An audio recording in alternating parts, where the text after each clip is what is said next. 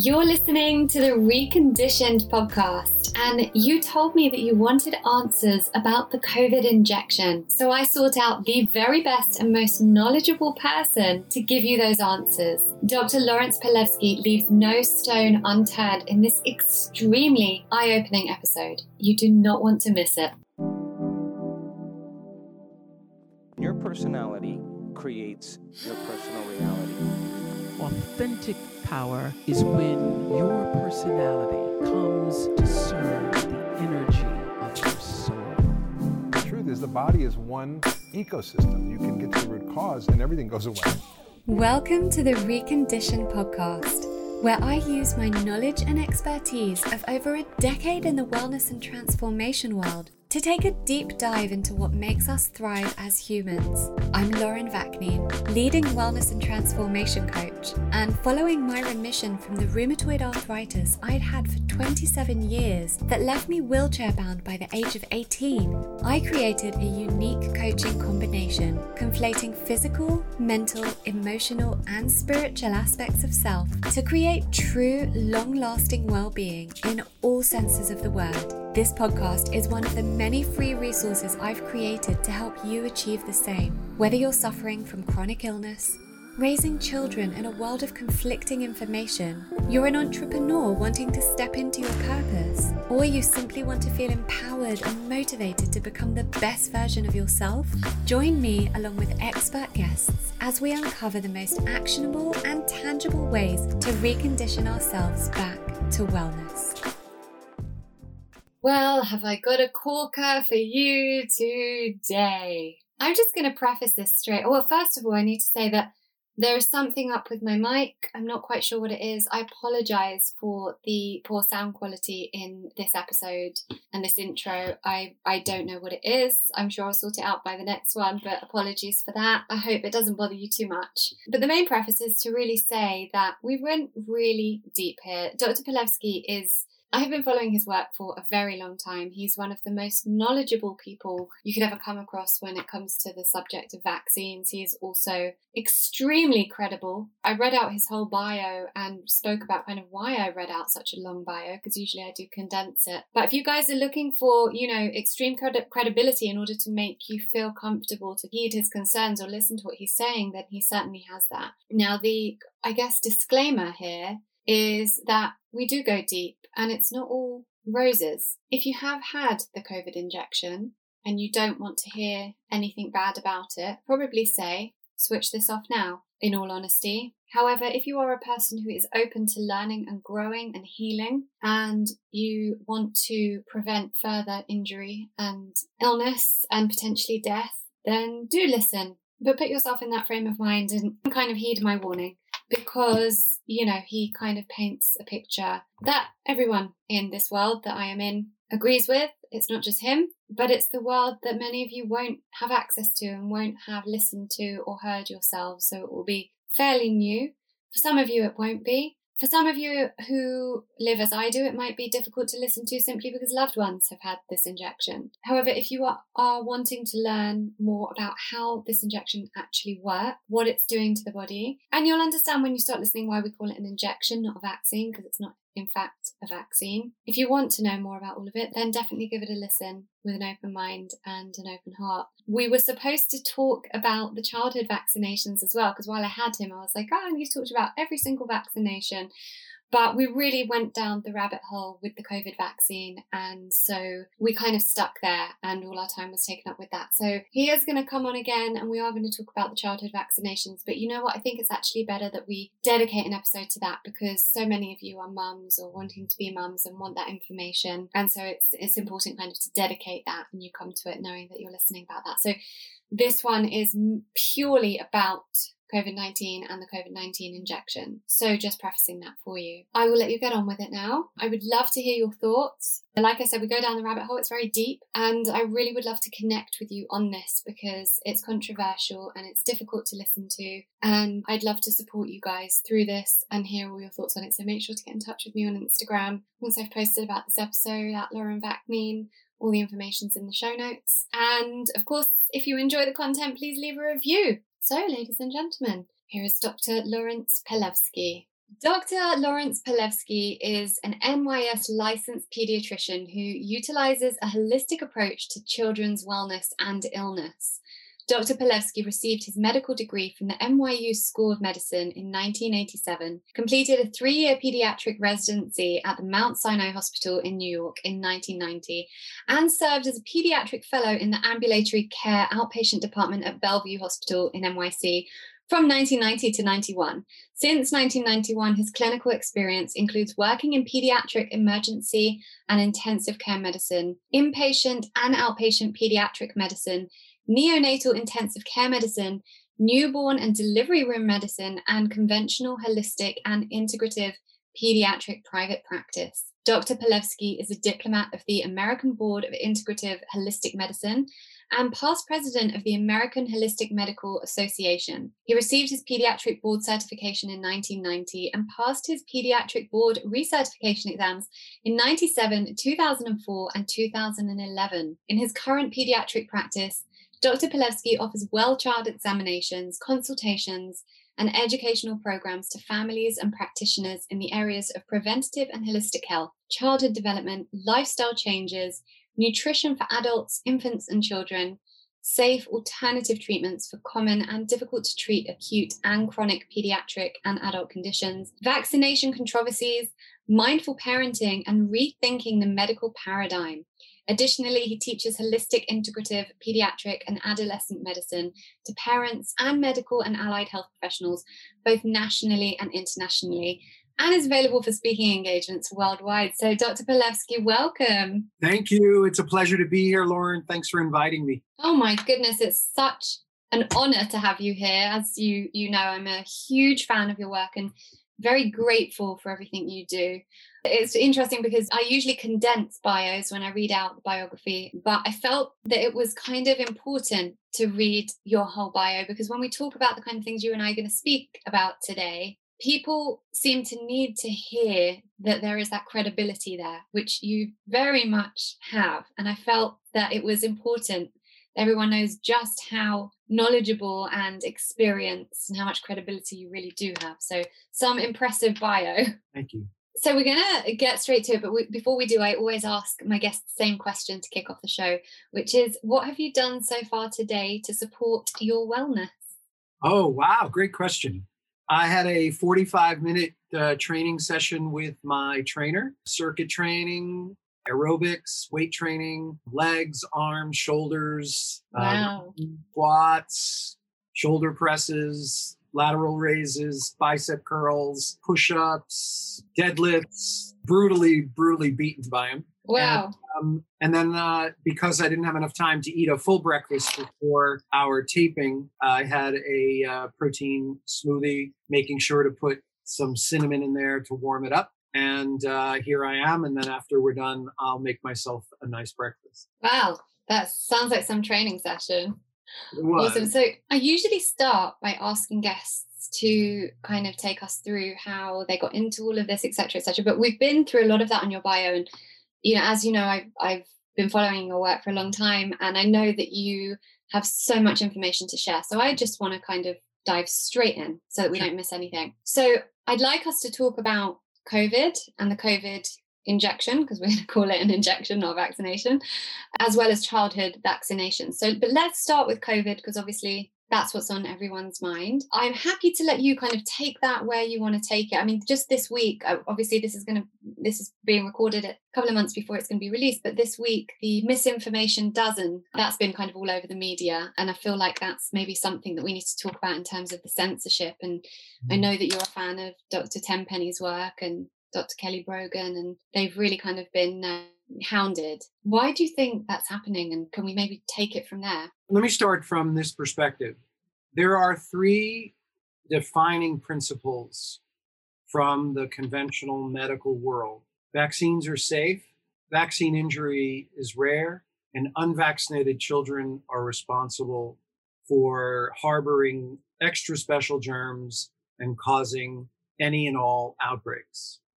And those are the mantras, those are the dogmas. And despite evidence to show very large holes in all 3 of those statements, to the point where there's very little truth in any of those three statements. There's very little opening in the minds and in the hearts of most of the people in the world to recognize the discrepancy.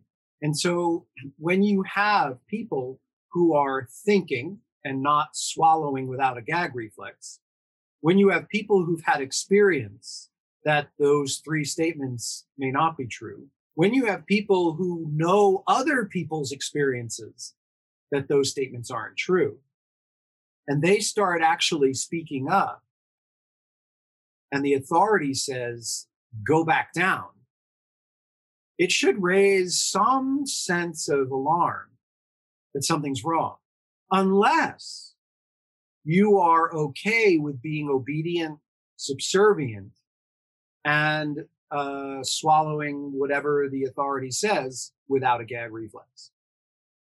And so that's why we have the mis or the disinformation dozen, because anyone who actually approaches the state, the papal ring, and says, wait a second, we have different information or we have different experience, they're all shut down and they're censored. And then you're not living in a world of science, you're living in a world of scientism. And you're not living in a world of freedom, you're living in a world of tyranny and censorship. And for a growing population, the tyranny and the censorship are completely okay. But for a growing population, the tyranny and the censorship are not okay. And so the irony of all of this is that the reason we're having a problem is because there's a large gap between belief system and knowledge system. The belief system is that whatever is dumped into my brain, I accept. The knowledge system says whatever I have researched, whatever I have experienced, whatever I have seen in other people's experiences may conflict with what you're dumping into my throat. And so there's a large gap, and the ability to sort of bridge that gap is troublesome and difficult and lacking, because there's such certainty in the place of the dogma, in the place of the belief system, to the point where it almost seems like people are in mind control, that they're actually zombies, just repeating the state's mantra, vilifying those who dare to question, throwing eggs and vitriol at those who dare to question, calling them names. You're one of those. You're killing kids. None of which has any validity or basis in fact. But it's really good theater. And it sells a lot of newspapers or online. There's no more. There's a lot of likes. Right. Online material. And so the misinformation or the disinformation dozen is actually the truth. Or it's actually science. Because what science is question, debate, discuss, being willing to deal with discrepancy. And the powers that be, those that are in mind control, those that are in dogma and full acceptance of the shoving down the throat without a gag reflex, they don't want to think. They don't want to accept that maybe what they think they know to be true may be wrong. What they've been told by their authorities may be wrong. That they somehow weren't responsible for their own knowledge and then they weren't responsible for standing up, and that they were responsible for hurting themselves or hurting others. You know, a couple of weeks ago, in the early part of June, middle of June, I was sitting with a retired physician, and he actually knows Dr. Fauci. Well, And they were residents together, or Fauci was his chief resident. And he said to me, I would believe anything Dr. Fauci says. There's just blind acceptance that almost. and you sat with this guy? I'm sorry? You sat with this guy and had a coffee with him? I did. And we had a great evening because I wasn't, I don't fight. I try to have discussions, and I try to ask questions, and I try to raise concerns. And, people look at me, they shake their head, they don't always know what to say, because they see that I'm not fighting, but they also see that I might know what I'm talking about, and that I'm asking interesting questions for which they have no answers. And it's often the case, Lauren, that when I ask a question or I raise a concern, it's almost as if I'm putting a wooden nickel in their slot machine, because they can't register it, because, they've gotten so hunkered down in their belief system that raising this question it just doesn't compute, because that they're not supposed to. So it's almost it's a shockwave through their system. I thought, well, where's the discussion? You're a clinician. You're a retired clinician. Where are you able to look at the discrepancies and the inconsistencies and the concerns that people are having? No. That's why I go back to the three statements. Vaccines are safe. Vaccine injury is rare. And unvaccinated children are responsible for carrying germs that no vaccinated person could possibly carry. And therefore, they are responsible for all outbreaks. And if we don't start chipping away at those religious statements, and if we don't start finding a way to introduce to the idea that not only are they not true, but the opposite is more true.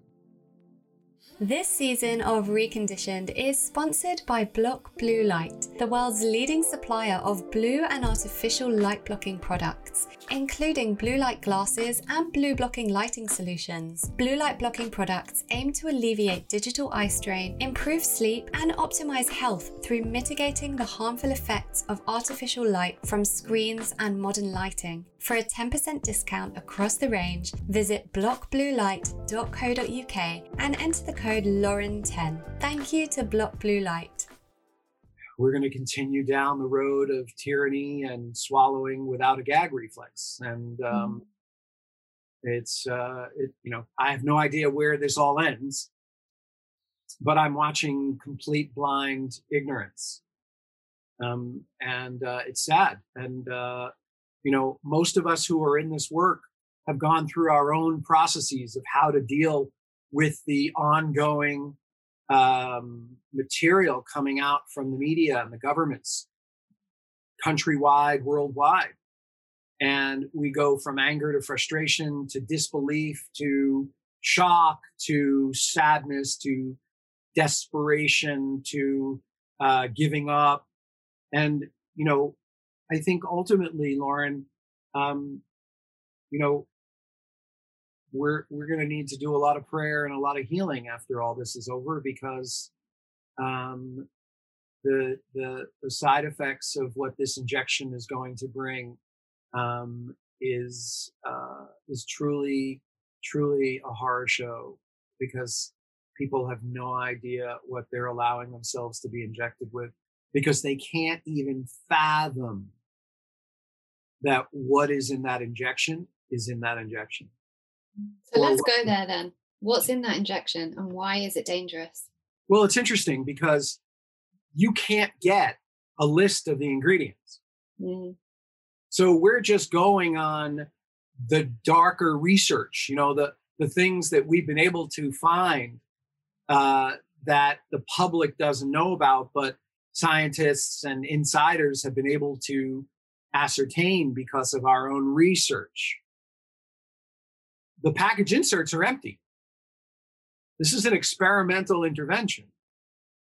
And the sad part, which is probably the most difficult piece for me to say, is this is not a vaccine.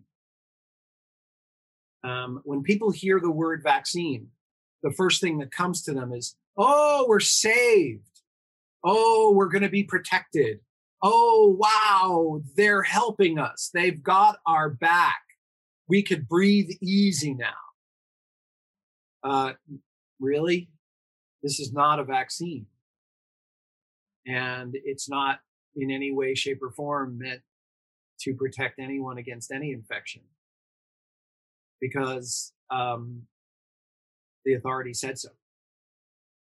And that's the most fascinating thing, is that the very people who are telling you to get the shot actually told you, we don't know if this is going to protect you against this virus. We don't know if it's going to give you antibodies to this virus. We don't know if it's going to stop you from dying. We don't know if it's going to reduce any severe illness you get from SARS-CoV-2. We don't know if it's going to stop transmission of the virus. And those are the criteria by which we measure an injection as being a vaccine. And so they told you, we're giving you an injection. We have no idea if it will work as a vaccine, but we're telling you to take it, and we're telling you it is a vaccine at the same time. And so why are you not seeing that discrepancy? Plus, we have never, ever successfully used the technologies in these injections in vaccine manufacturing ever in history. So there is no history, no precedence that these technologies being used in these injections could, have, or will reduce the incidence of an infectious disease. None. So people have this blind faith. They're focused. I don't know what they're focused on. Maybe it's my authority is going to save me, or I'm going to get my life back, or things will be normal again, or I'll be able to go to school, or, I'll be able to see my grandparents, or, I'll be able to socialize again, or I'll be able to go to the pub again. They see that, but they don't see that the injection that they're getting has no track record of working as a vaccine, or that any of the ingredients that are in the materials have ever been used in vaccines before, or that there's no safety profile of any of the ingredients that are in this injection, or that they've never been tested for injection in humans, or that they're known to cause infertility and cancer and autoimmune disease and death, etc. And so this isn't easy to miss. I mean, this information is very accessible. And somehow it's not to be looked at, not to be accepted, not to be even considered. I mean, if something so great to save our lives is being offered, why do we have to bribe people and coerce people and strong arm people to get it?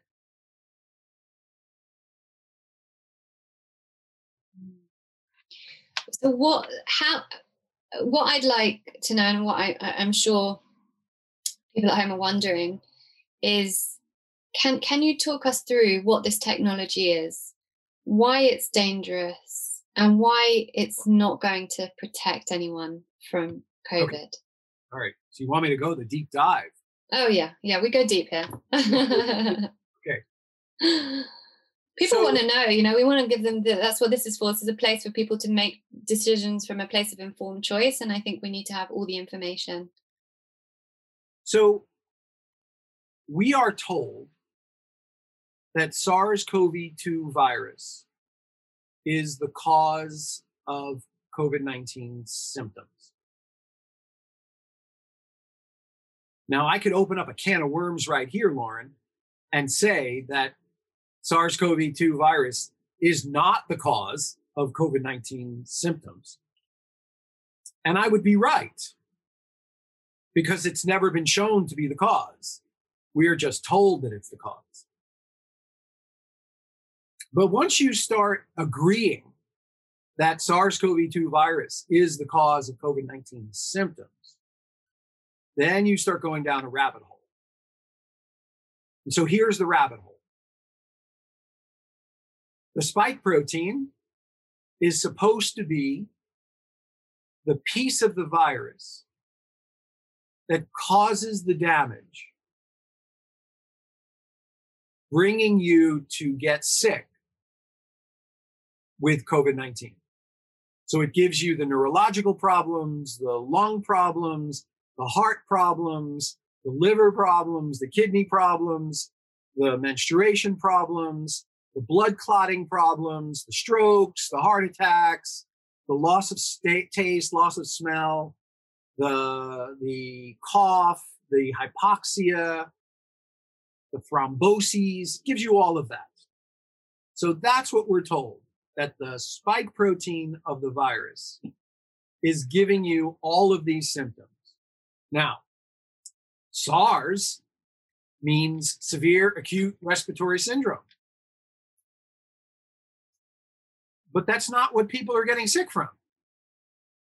This is not severe acute respiratory syndrome. This is spike protein is leading to blood disorder, blood clotting disorder, and all of the problems that occur because of blood clotting and blood disorders. But I thought this was a respiratory illness. No, it's not. So how do you go from a respiratory coronavirus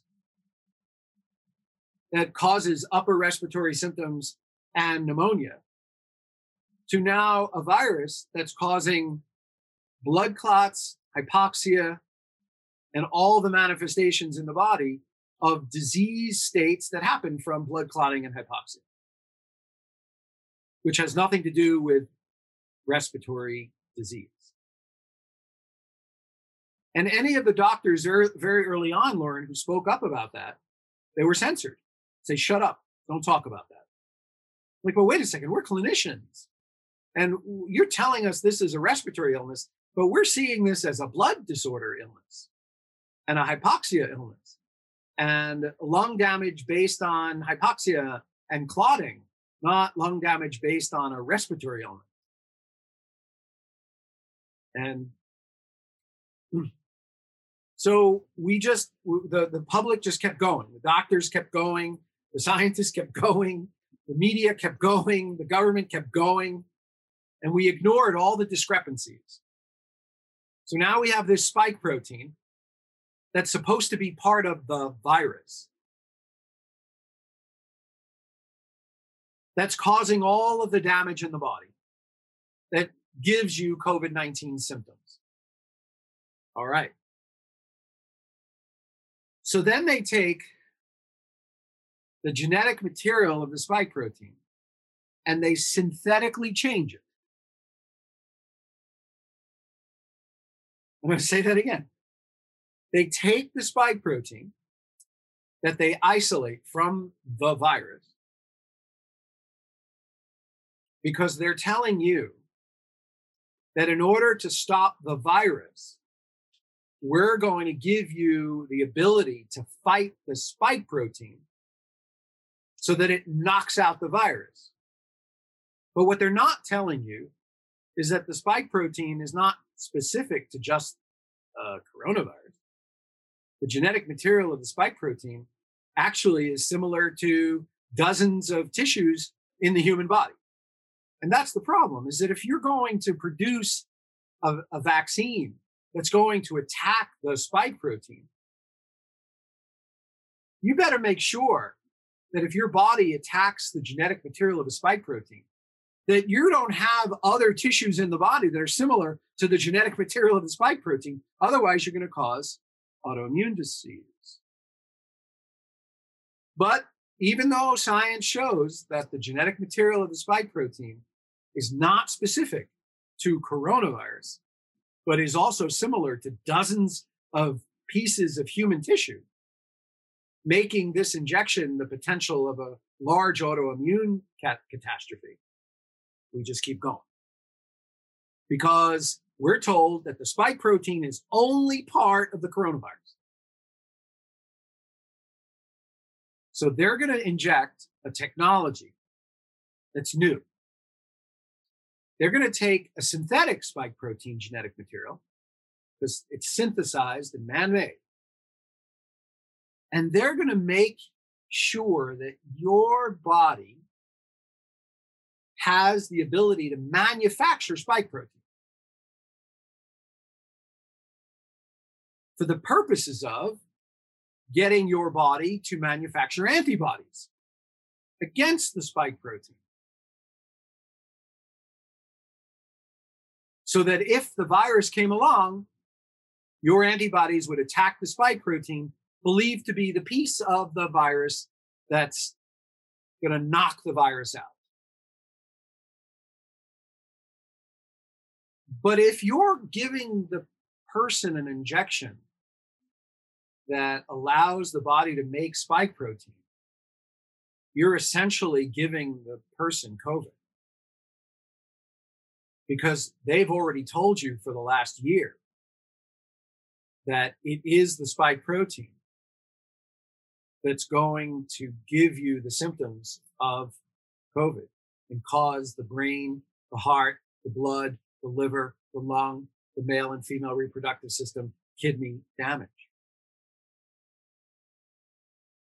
And so why would you allow yourself to be injected with a technology that first causes your body to make spike protein, but then you have authorities say, oh, but the messenger RNA that's going to make your body make spike protein turns off after a while? Now, I'm looking under every rock, Lauren, to find the study that supports that. But there's no study that demonstrates what happens to the mRNA, the messenger RNA technology, that's going to make the synthetic spike protein in your body once it's injected. Does it keep going? Does it keep producing spike protein? Does it ever turn off? If it turns off, what mechanism turns it off? Even the developer of messenger RNA technology has said that science should have been done before it even went to animal studies, before going to humans. And so you have these experts who are saying the messenger RNA turns off after a while without any science to back it up. But then it becomes law. It becomes, yes, messenger RNA turns off, so you're not going to keep producing spike protein, even though there's no evidence. But here you are producing a protein that's going to cause the symptoms of COVID. So you have all these people who are getting the shot who are coming down with the symptoms of COVID.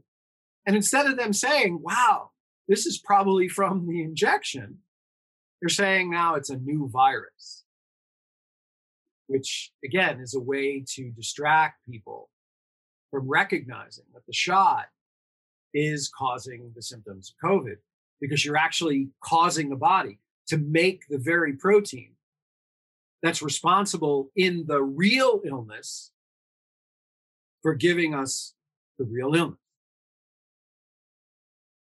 And somehow that people are okay with that. They're okay with a technology that's going to cause the body to get sick. Yeah, because I've heard people say, I've heard the most ridiculous things like, oh, it's okay if you feel ill, that means it's working. Or the craziest one I heard, because your mind either works one way or works another way. And it's just funny how people's perceptions work, because I've heard people say, I've seen this on Facebook, where people have gone, I've been vaccinated, but I still got COVID. So my interpretation of that would be, oh, that shows that this doesn't work then. Their interpretation was, thank God I got the vaccine, because imagine how much worse it would have been. Right. And that worries me. It's kind of almost like a lack of critical thinking to such a great degree. But that's the problem, is that, again, we started from the perspective, this is a vaccine that's going to protect us against the virus. When in fact, the injection isn't specific to any virus, right? Because when we go deeper, Lauren, we find out that the spike protein doesn't occur naturally in nature. It's not something real. It's only specific to this thing we're calling SARS-CoV-2 virus. But it's not a naturally occurring thing. And so the question then comes, well, what is it? And this is where we open that trap door, because it's a bioweapon.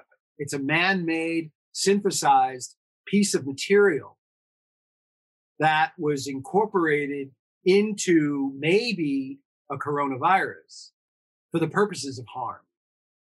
You think so? So that's your opinion, because we've heard this a lot, and obviously. No, Dr. Fauci told us that's what it was, because he's been involved in gain-of-function research on coronavirus. Gain-of-function research on coronavirus has been in the works for many years. What gain-of-function research means, and not just gain-of-function research on any virus, it was gain-of-function research on coronavirus. And what that means is, you have a virus that you know is benign, barely does anything, maybe a cold, maybe a cough, but you're going to do gain-of-function research on it. You're going to gain its function by doctoring it so that it becomes virulent, potent, or maybe even deadly. And so gain-of-function research was supported by Fauci with millions of dollars, but on coronavirus. And then all of a sudden, we have this coronavirus outbreak. Now, again, one would stop and say, no, you're a conspiracy theorist. Like, well, is it that difficult for you to fathom that people would be doing nefarious things? That there is something else going on here? Why would you want to do gain-of-function research on coronavirus? Not adenovirus, not respiratory syncytial virus, not, herpes virus. No, you're doing gain-of-function research on coronavirus. And then all of a sudden you're telling the world we have a coronavirus outbreak. And so we have this spike protein, which is man-made. And now they're injecting it into your body. Well, they're injecting the genetic material of this into your body. And they're making your body make it. And you're getting sick. And because we go back to vaccines are safe, and vaccine injury is real, is not real, or vaccine injury is rare, and unvaccinated people are responsible for harboring germs and causing outbreaks. And here we are.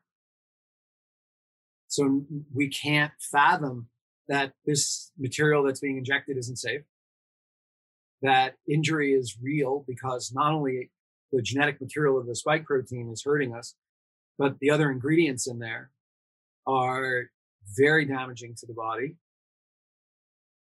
And that now the unvaccinated are being vilified because they're the ones that are being told are the ones responsible for why everyone's getting sick. So we're deflecting away from the injection because nobody would actually touch it. Nobody would actually examine it to show that the technology is making people sick. And the last part of that is that if spike protein is continuously being manufactured, because the messenger RNA, the technology that causes the body to just spit out constant spike protein material, which is damaging, then you're going to keep spitting out antibodies against the spike protein genetic material. And we've already shown that the genetic material of the spike protein is very similar to dozens of human tissues. So you're producing an antibody against this genetic material of the spike protein, and now you're going to start recognizing any tissue in the body that's similar to or the same as the genetic material of the spike protein. You're going to start attacking your own body. And that's what we're seeing, right? But what do the authorities do when hundreds of thousands of people start dying and having adverse events in response to this injection? They ignore it. So in the United States, we have reported about 12,000 deaths from this injection. And we know that less than 1% of all reports are fully called in. So we're talking over 1 million people who could potentially have died. And I know from speaking to doctors and nurses in the field that people who have been dying within 24 to 48 hours or within days of having gotten the shot, they're not asking them if they've gotten the shot. They're not documenting that they got the shot. And they're not calling their death related to the shot. So who knows how many people have actually really died from the shot. And I know in Europe it's much more. Do you think that's because of the AstraZeneca vaccine? Well, who knows? Right? We don't know what's in these shots.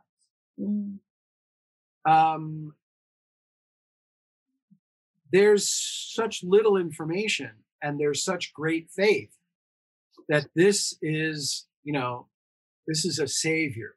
This is going to lead us to the promised land. And if you read the science from those people who understand what these shots contain, it's very grim. I mean, people who've gotten the shot are going to reduce their life expectancy because of what's been injected into their body. And so for the people, yeah, but I mean, people actually really believe that if they get sick, it's like a badge of honor. But they don't understand that they've been poisoned because this has nothing to do with a virus. Because the spike protein is not specific to a coronavirus. It doesn't even exist in nature. And then the last thing I want to say about this before you ask me the next question. The Salk Institute, SALK, in the United States, published a study showing that if they just took the spike protein without any virus attached to it, you will get COVID-19. So explain what that means for those who...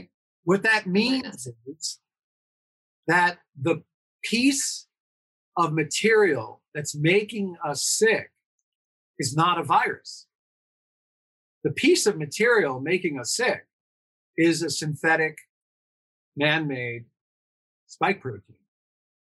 And it doesn't need a virus to do the damage that leads to the symptoms of COVID-19. So this is not about a virus at all, and it never has been, which is why I said if we start from the perspective that SARS-CoV-2 virus is not the cause of COVID-19, we're actually in the right place. But if we go to the place of SARS-CoV-2 virus is the cause of COVID-19, we're down a rabbit hole of lie after lie after lie after lie. Now, what's interesting is that people who have gotten the shot are showing signs of electrical poisoning, showing signs of electromagnetic poisoning. So if you see nosebleeds, you see bleeding, you see clotting, you see headaches, you see miscarriages, many of which are also signs of electricity or electromagnetic poisoning. You see people reporting vertigo, tinnitus, ringing in the ear. You see people reporting tingling, electrical circuits throughout their bodies. This means that there's also a radioactive, potentially, material in the injection. And that's something that, I'll probably get thrown off a cliff for having said that. Because, oh my God, they would never do that. Why would they do that? Well, why wouldn't they do that? This is not a vaccine. And again, you have to fathom that the agenda here is much different than just saving us from a virus.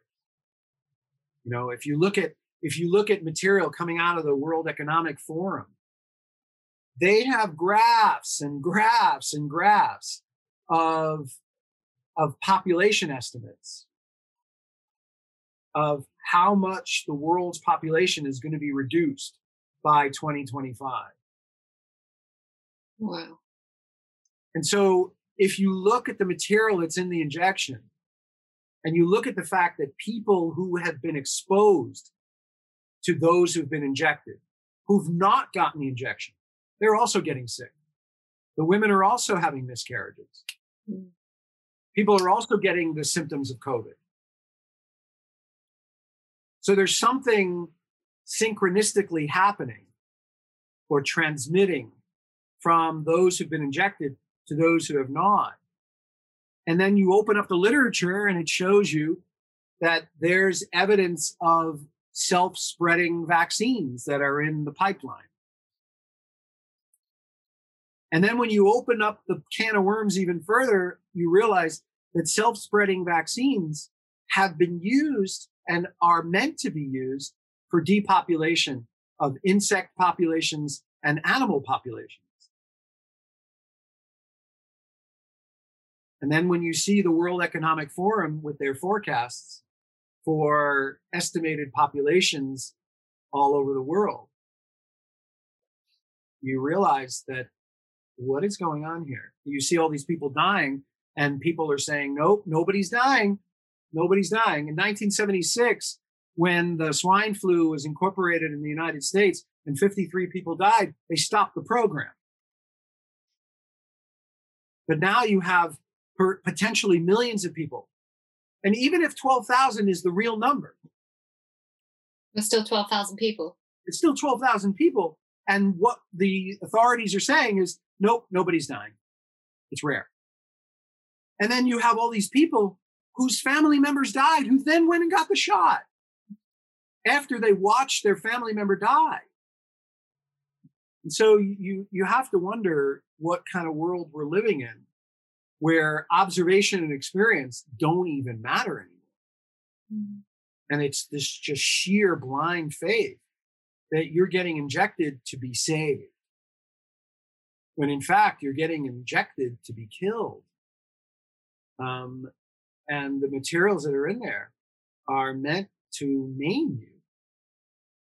We have fertility clinics in the United States where men and women go to, get their sperm and their eggs harvested, and they put them in the freezer, and they get to look at them to see if they're working, if the sperm are swimming, if the eggs are alive. And then there are people who've gotten the shot who go back to the fertility clinic to do another harvest of sperm and eggs. The sperm and eggs are dead. Wow. And you're not hearing about it. Mm. But yet it's happening on the ground. We're hearing from physicians that they're seeing a huge rise in cancer in their patients who are getting the shot. Huge increase in tumors. Even that quickly? Even that quickly. Well, it's been 7 months. Mm. We're in July. It's been since January. So we're seeing, and yet you have other oncologists who are saying, no, it's safe. You can give it. Right? There's no safety profile of this injection at all. None of the ingredients, not one of the ingredients has been tested for safety for injection. And it's all experimental. So you're participating in a grand experiment when in fact, many doctors around the world have established very, very specific protocols to help treat people who get COVID-19. Successfully, Lauren. Mm. And all of that information is censored. Mm. Because we're going to give an injection that they tell you is not even going to stop you from getting the virus, even though it's not a virus, but let's play the game for a while. So why would they censor good clinical experience? Why would they censor real-time data where doctors and populations are showing you that they've successfully improved on these regimens of intervention? Why would you expel that information and push it aside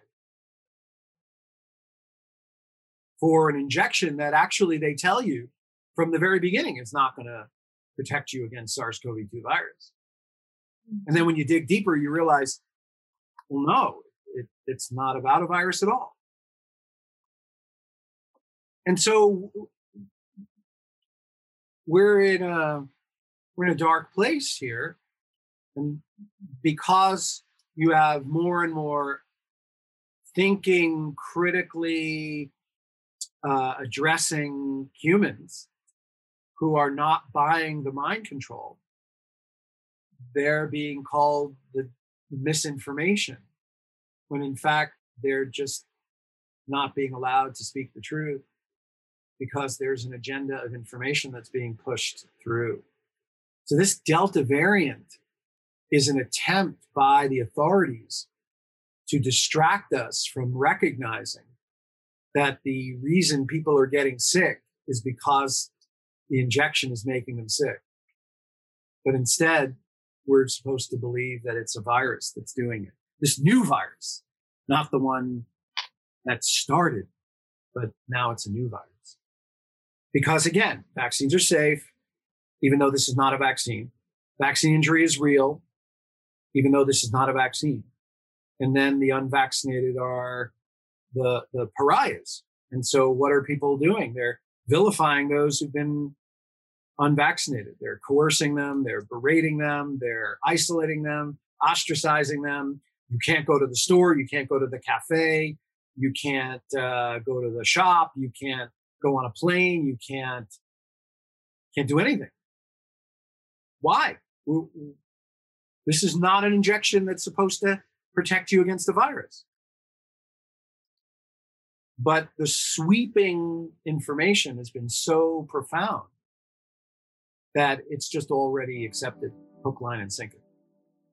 We'll be back to the episode really soon, but first, a quick word from our sponsors. So regular listeners will know that I only affiliate with brands whose products I already use and trust. Integrity is one of my company's core values, and I feel really strongly about knowing that my listeners can be in full trust about any product I endorse. I personally contacted Block Blue Light UK after using their blue blocking glasses when I had to start working later into the evening. I began wearing the blue blockers because I was aware of what being exposed to the artificial blue light of my laptop would do to my circadian rhythm if I was working after dark, and especially because we spend so much time on them during the day. After using them for a few months, there was a noticeable difference in how quickly I was able to fall asleep after finishing work not that long before. During the lockdowns and homeschooling my son, I also got him a kids pair, and he now wears them anytime he's at a screen, not just after dark. And I feel really strongly about how important it is for both us and our children. Now, if you've never heard of blue light blocking and this is the first time you're hearing it, studies have shown that artificial blue light from screens, devices, and all modern lighting are having detrimental effects on our health. Artificial blue light disrupts our sleep, interferes with our hormones, and causes digital eye strain, which can lead to long-term eye health issues. Since using the glasses myself, and by the way, they do amazing fit-over glasses that fit seamlessly over any glasses you might already have to wear, which has been priceless for me because I have to wear my glasses when I'm at a screen. I've noticed better sleep quality and an improvement in the thyroid issues I was struggling to balance out fully since having my kids. Bonus! Since Block Blue Light's sponsorship for last season, hundreds of you have made a decision to improve your health and your sleep by ordering their products, and I'm only hearing positive things, which was exactly my intention for this collaboration. So to check out all of Block Blue Light's incredible health boosting products, including day and nighttime glasses, blue light blocking light bulbs, and 100% light blocking sleep masks to help you into a deeper sleep, visit blockbluelight.co.uk and use the code Lauren10 for a 10% discount. That's blockbluelight.co.uk and use the code Lauren10. Thank you so much to Block Blue Light. I've got so many questions. This Delta variant, all the new variants, in my mind, and obviously I'm not a scientist, I would like to think of myself as a critical thinker and someone who does a lot of research, but in my layperson's mind, if new variants are coming out all the time, it's because viruses mutate, but it also, like, how can we convince, how have we managed to convince people that this injection works if then a new variant comes out and they're not protected from this new variant and there's going to be continuous new variants? Right. Again, it's never been about a virus. But as long as people think it is, you can lie about anything to them. You know how long it takes for viruses to mutate? Long time. This is not, this is just misinformation upon misinformation. Like, Lauren, if I said to you, real viruses don't get people sick this way, you wouldn't believe me because you've been trained for decades to think that viruses are deadly. But if I showed you the basic science in the textbooks that viruses inhabit the body in the numbers close to 400 trillion, it would shock you, as it shocks most people. And that viruses can't get you sick like this. So what can? That's the problem. Is so when this first came out in March of 2020, I remember seeing that this was really a blood disorder and that people weren't getting sick from respiratory disease. They were getting sick from blood disease. The high oxygen levels were really low. They were developing clotting. They were developing neurological symptoms. They were developing blood pressure problems. I remember when I was a resident in 1987 to 90, and even in medical school from 83 to 87, I remember sitting around the table in morning rounds, and we'd present new cases that came in the night before.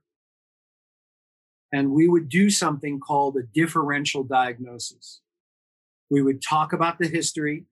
We would talk about the symptoms. We would talk about whatever labs or tests were done. And then we'd roll up our sleeves and say, okay, what are the 5, 10, 3 different disease states that this could be from? Like what could be contributing to it? So we'd ask an infectious disease specialist. We'd ask a pulmonologist. We'd ask a cardiologist. We'd ask a nephrologist. We'd ask a dermatologist. We'd ask we'd ask everyone who was at the table what disease would cause these symptoms. That's what's called a differential diagnosis. So when you have a blood disorder like this, where it's not a respiratory illness, you have to do a differential diagnosis. And we never did it. So we never looked at poisons that could do this to the blood. We never looked at airborne materials, foodborne materials, skin-borne materials. We never looked at the potential of electromagnetic pulsing or radiation. We never looked at any of it.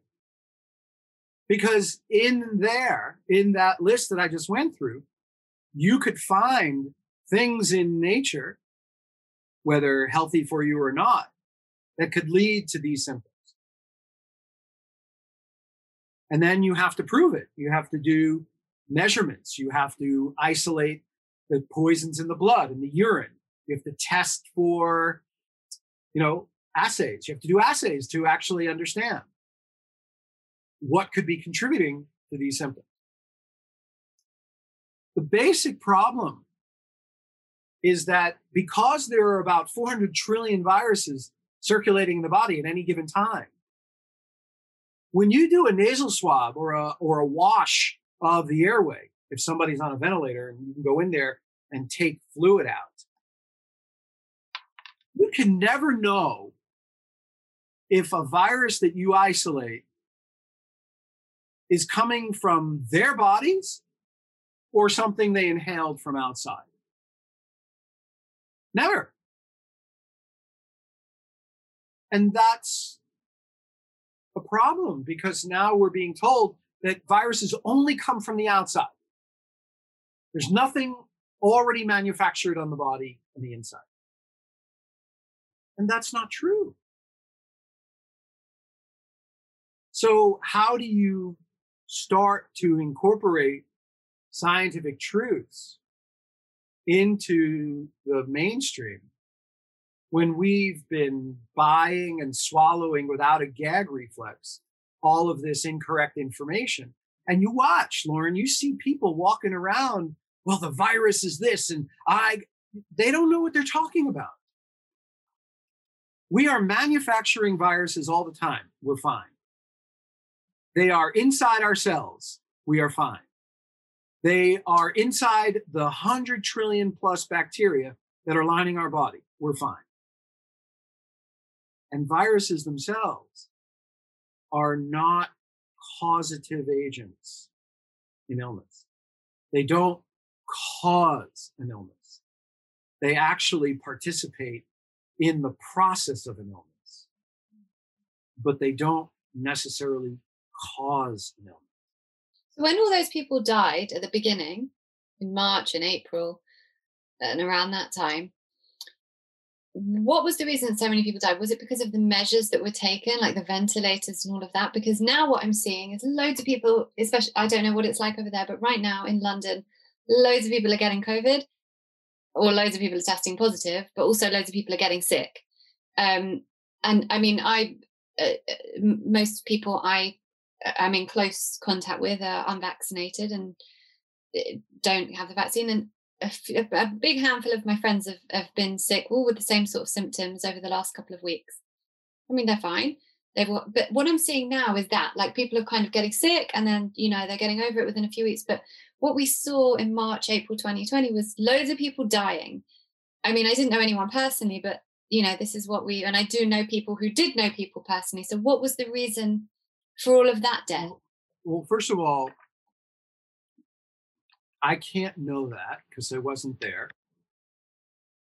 And I don't know what their symptoms were at the time that they were sick. I also don't know what their treatments were at the time that they were treated. Mm-hmm. What I do know is that people who were dying of terminal cancer in hospice were now all of a sudden labeled COVID. And put on ventilators. People who were coming into emergency rooms in a car accident who died were now labeled COVID. People who had the symptoms of COVID-19 were inappropriately put on ventilators and died,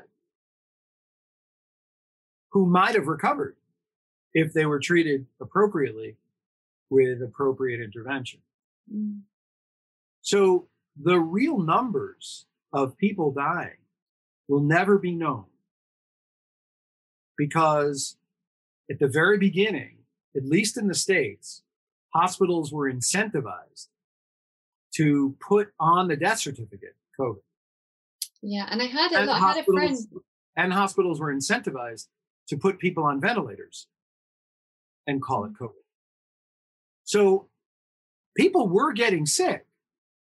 There were definite symptoms of COVID, again, which we never identified the cause of.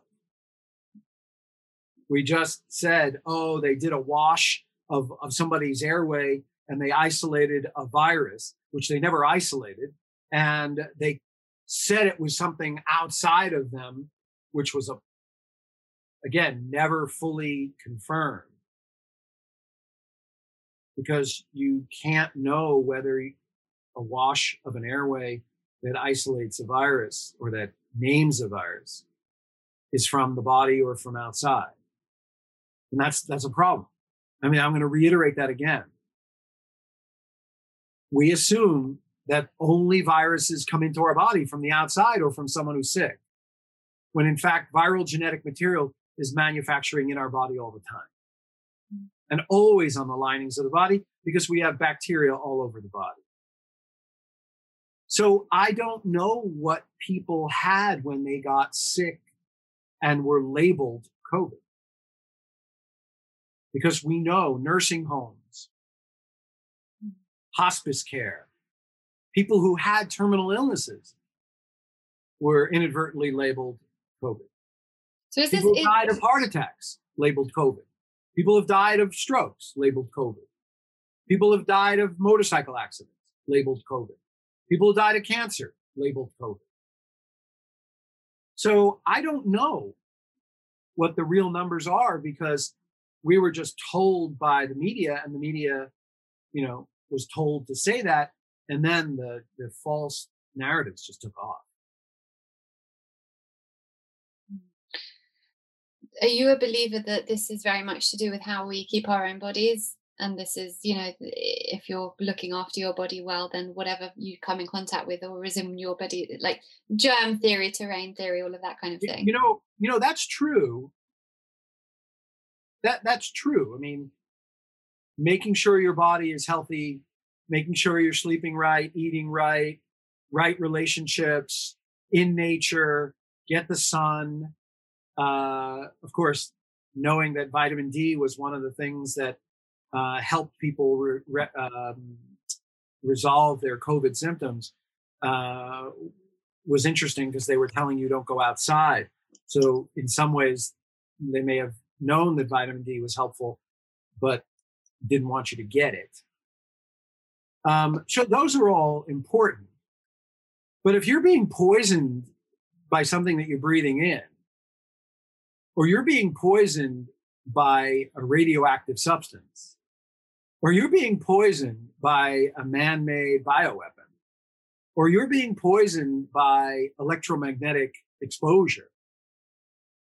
I don't know. I mean, you could be as healthy as you want, but some of that stuff is going to potentially kill you, no matter how healthy you are. And of course, I'm still advocating that we try to maintain our health, right? But this idea that you're going to be fine just because you eat right, sleep right, have right relationships, are in nature right, and have the right consciousness. You know, a poison is a poison is a poison is a poison. And you see what's happening to hundreds of thousands, if not millions of people who don't get the shot, who are exposed to those who do get the shot. Yeah. Why is that happening? Major symptoms. How are we explaining this? Because I'm seeing it a lot. We've seen a lot with women, you know, who haven't been vaccinated, having changes in their menstrual cycle. So it's not shedding, it's transmission, right? Right. But again, if you go back to, this is not a vaccine. This is war. This is terror. They're terrorizing. This is a man-made bioweapon. There's another agenda here.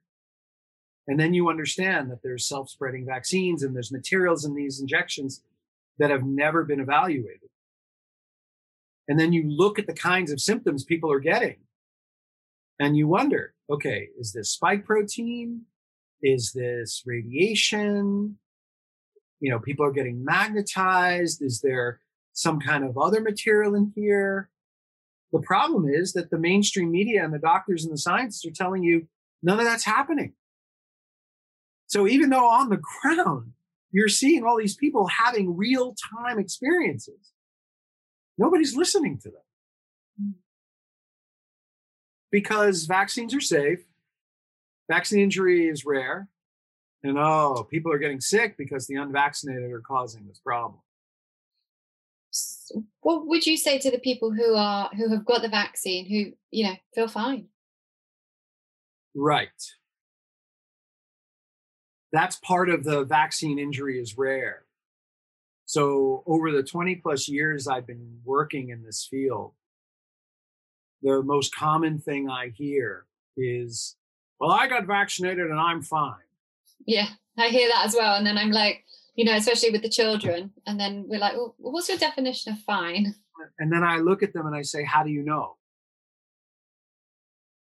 Right? So people who are evaluating those who've gotten the shot, who look fine, are actually showing signs of not being fine, but they're not aware of them.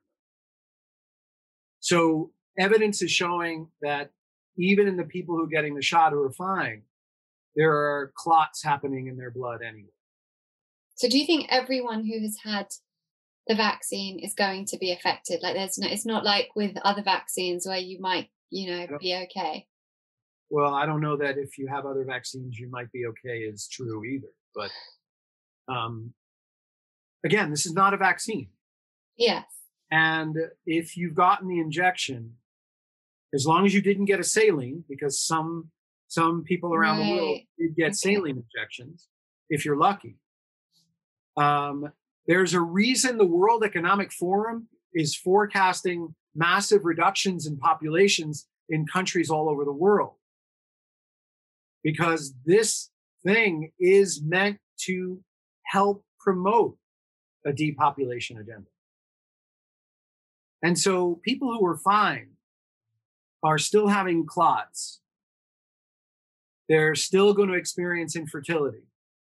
We're already seeing rises in cancer, none of which is being associated with the shot.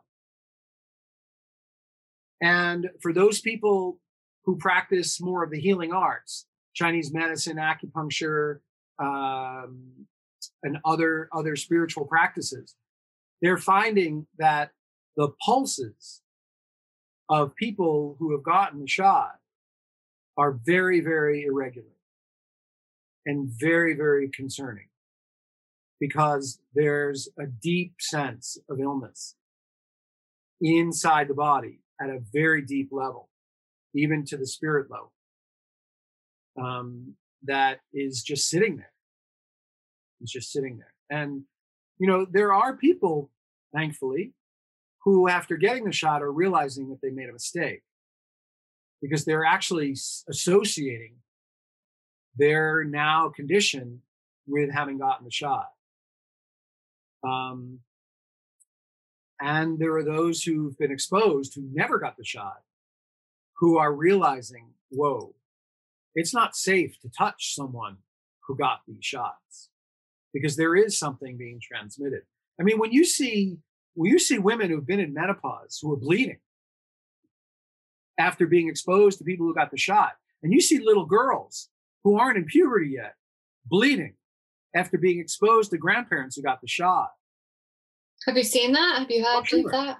Oh, sure. Wow. And you see kids, like I've seen teenagers have irregular periods, stop having their periods, get bedridden and sick, all being exposed to friends who got the shot.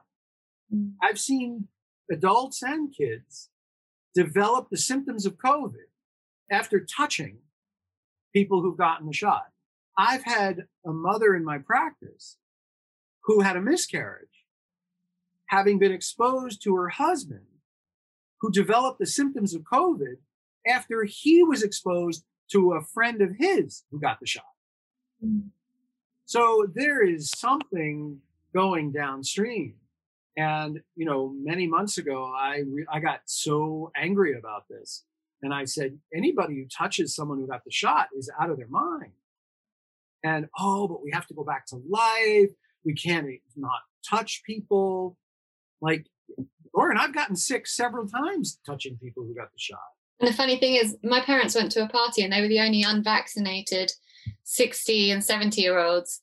And no one wanted to go near them because they were unvaccinated. My mum said, thank goodness they didn't. It's actually a blessing for them. Yeah. So, I mean, CNN did that report that claims that concerns over long-term effects were unfounded because adverse reactions would show up within 2 weeks. So what you're saying, I mean, even saying that out loud obviously sounds ludicrous, but what you're saying is that things are going on in the inside that we might not be seeing right now. At what point do you think these people who, because I've got, people in my life who have had the vaccine who I can see they do seem the same as they've always seemed. So at what point do these people start seeing changes, or we don't know that? Well, we don't know that because there are no data about the materials that are in these shots, right? And you know that if people die 4 months after having gotten the shot and they're otherwise healthy, it's never going to be associated with the shot. Yeah. Well, right? We've seen that. We had a few people that we saw locally here. Right, but that's the same with all vaccines. Again, it goes back to vaccines are safe, don't question it. Vaccine injury is rare, don't question it. Because we're right.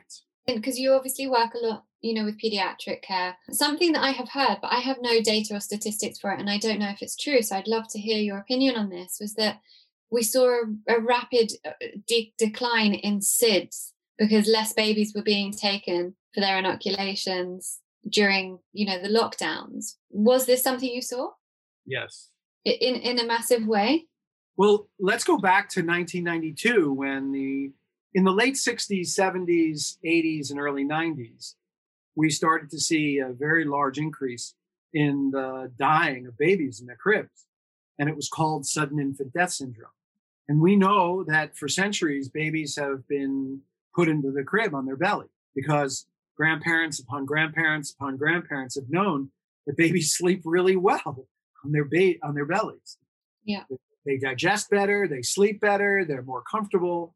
But all of a sudden in the 60s, 70s, and 80s, we were seeing all these babies dying in the crib and never really seen before.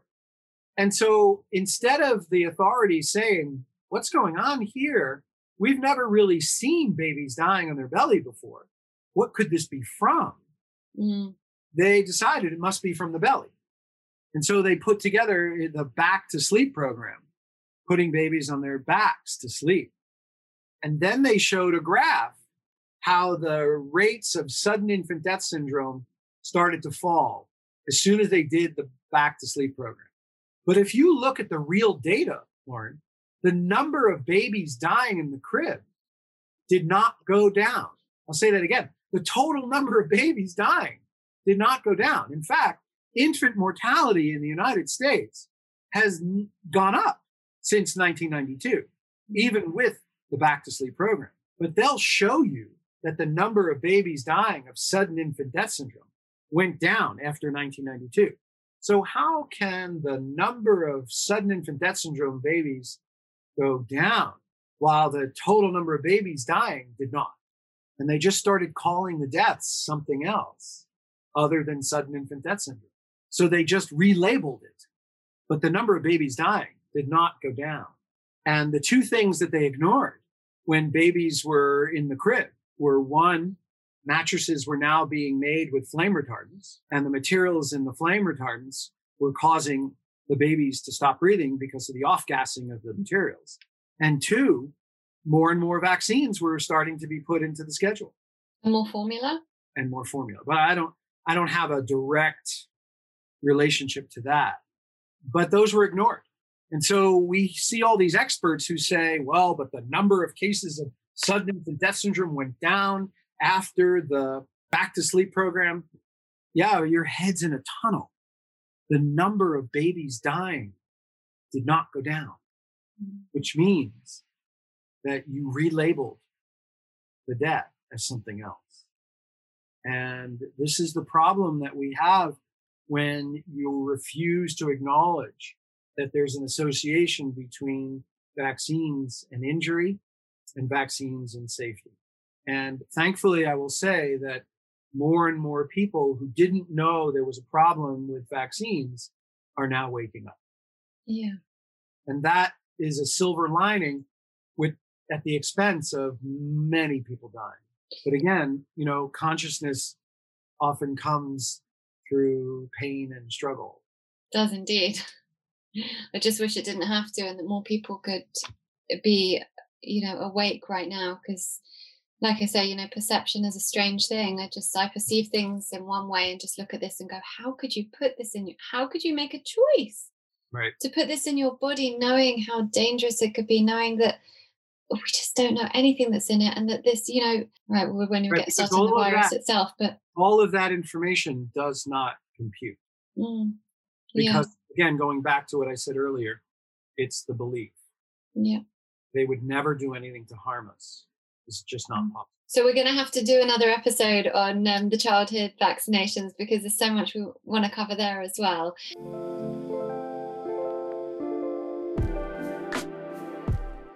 Before I do, obviously, I just do, this All About You, which is just a series of quick fire questions, which is always just a little bit of fun. All right. At the end of all this, deep rabbit hole stuff. Okay. So I always start with one that I ask everyone, which is fill in the blank. Well-being is? Consciousness. I love that. When you think of a utopic healthcare system, what does it look like in one sentence? It looks like partnership, communication, honesty, connection, listening, compassion, empathy, teamwork. Sounds pretty utopic to me. A book that everyone should read.